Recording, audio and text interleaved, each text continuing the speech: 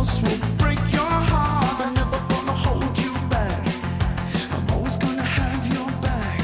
So try to remember that. I hope you're happy. Good morning, beautiful people. Happy July 29th. I am wide awake at 4 in the morning. I've been up for over an hour already, knocking things off my list, making appointments, responding to things, all kinds of fun stuff, doing my meditation. I love today's was about being carefree and living life, and I think it ties really well into this morning's reading, and I will explain why a little further after. So here we go. Our quote is Fulton Ausler. We crucify ourselves between two thieves, regret for yesterday and fear for tomorrow. We've all said or done things we've regretted. If only we could turn back the clock and have a second chance. Sadly, we don't have that power. We have to live with our words and deeds, even when we spoke or acted out in haste or in a chemical fog. Or gambling fog. We can't do anything about tomorrow either, and worrying about tomorrow robs us of today. Certainly, we can prepare by doing homework, packing for a trip, or writing the speech we are to give. But once we've done the preparation, it's time to let it go. But today is ours. We can make amends, see someone in person and say I'm sorry, or send a card with a note of apology.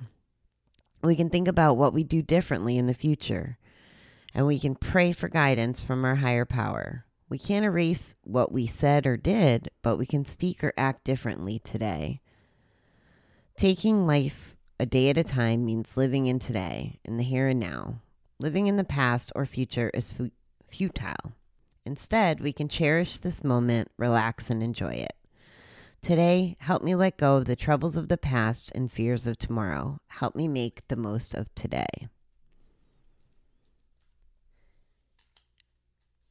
I don't know that just paying attention today makes it carefree completely, but what's nice about it is you take away the worry and the stress about dealing with tomorrow.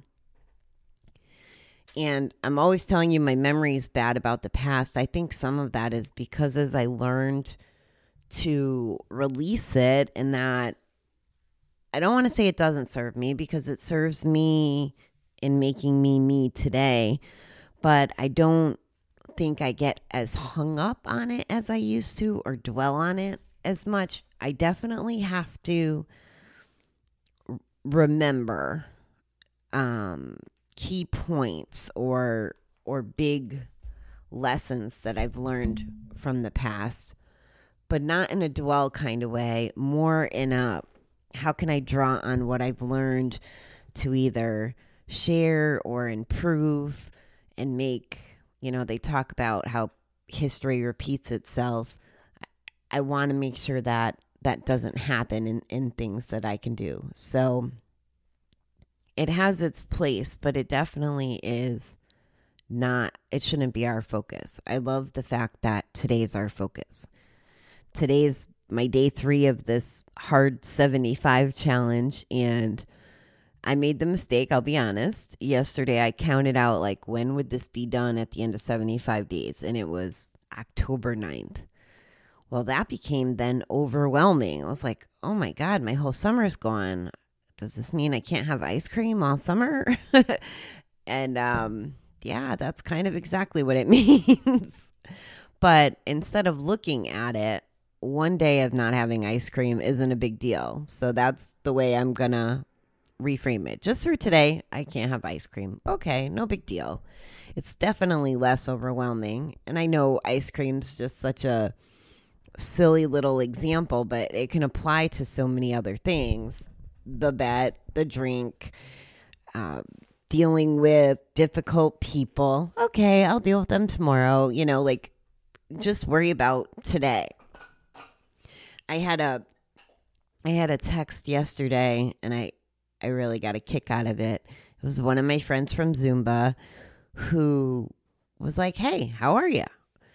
And I love what she did because I find myself, I do it, and I don't do it as often as I would like or every single time, but this whole living in today practice, especially after so much death and grief and loss and everything that 2020 has brought, I think it's really important just to, if someone pops in your head, just text them and say, hi, you popped in my head.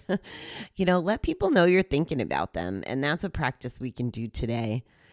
And it's one that I enjoy. So I kind of got one of those texts yesterday. And what ended up evolving is I now have a roller skating date for Saturday morning. So it was like, okay, and we'll catch up. And, that'll be Saturday. So I know I'm talking about the future. But I love that she just reached out in a random moment and said hello. And you have the ability to do that. And I'll tell you, like I said, wow, I can't even talk. I guess it's too early. The meditation was about living in a carefree kind of way. And part of the exercise was to list all the things that we have that could impact that. So like I have a roof over my head, so I don't have to worry. I could be, carefree about that. I have a phone that keeps me connected.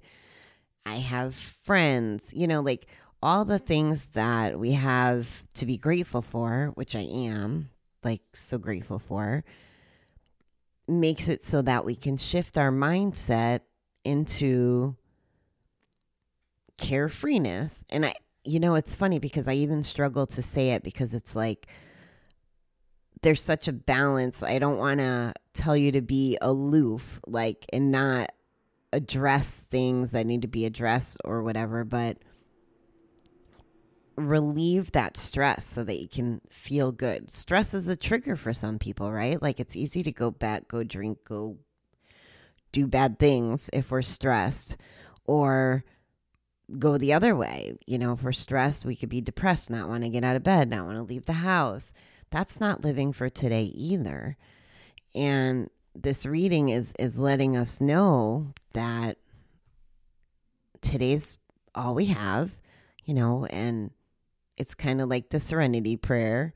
We can't control yesterday or tomorrow, but we can kind of control today. We can make the best of it.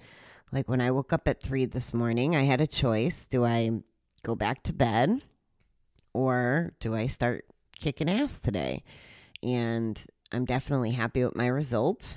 I have class until 10 o'clock tonight, so I don't know how happy I'll be later, but I know that I'm going to get so much done. I love the morning. I could just be so productive in the morning, and it feels good, and the phone's not ringing, and I don't have to worry about, my day job if it's before 8 o'clock. I think that's why I like it. I don't function as well as at night, but so take today and kind of look around and take notice of what you can appreciate as you go along. And if you have any creeping feelings about tomorrow, do what the book suggests. Just prepare for tomorrow. Like, for example, with the 75 hard challenge, right? I have to have my gallon of water, which is way freaking harder to do than I would have thought. Because I felt like I've always been able to drink half my body weight. But a gallon's even a little more than that. And it's tough. But anyway, I have one of those filter things. So I have to prep my water. I'm not going to stress that, oh my God, I have to drink 128 ounces tomorrow. I'm going to focus on it today, 1 cup at a time, actually. But I could prepare and then leave it. Stressing doesn't help. Stress and worry don't help anything. They don't serve us. Wow, there's people outside my window at 4 o'clock in the morning. That's really scary. Yeah, I live a little inner city. I love this part too. Like we can make amends, see someone in person, say I'm sorry, and think about what we can do differently. And this whole apologizing today, owning our stuff right away. I think that's so important. I told you there's been some weird stuff this week, and my family being as upset as they are with the conflict going on. I wish they would just apologize to each other and move past it, because all the feelings of yuck that are going to sit in their guts and their hearts and make them miserable, make themselves miserable, and there will be an impact on everyone around them, because in Connecticut, it's definitely a group. It's a solid group, like they're always at the picnic, the party, the get together, the whatever. So if you divide the family, it's going to get even more awkward. As it is, there's already a little awkward with some other family politics, but it's just not worth it. I mean, whatever it is, the rumblings that I got isn't unforgivable, and I think that they're wasting their todays. And one of the people involved is 67, and he said that to me. He's like, I'm 67, I shouldn't be dealing with this. But he wasn't listening to me, that he shouldn't, he needs to calm down a little bit. And I'm not trying to take away from his feelings. He's definitely, everybody has a right to feel what they have to feel. It's just, what's the value? Do they want to really sort through this and get to the other side so that they can live for today in peace and harmony? Or is this going to, 67, yes, it's relatively young, but it's not like you can look each other up in 40 years and reconnect or whatever. I don't know. You get what I'm saying. I'm trying to not call them old. 67 isn't old, but I mean, the particular uncle that I'm talking about had some heart scares this year. His brother had a heart attack. So it's just scary stuff. I want everybody well and happy and getting along, and that's why you're hearing more about this today. It's hard to not get involved too. It's so hard. But it's not my what do they say? Not my clown, not my circus, not my monkey, not my, I don't know.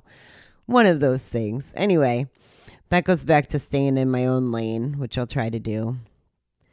But the last part I'm going to just read again because it's a good reminder. Today, help me let go of the troubles of the past and the fears of tomorrow. Help me make the most of today.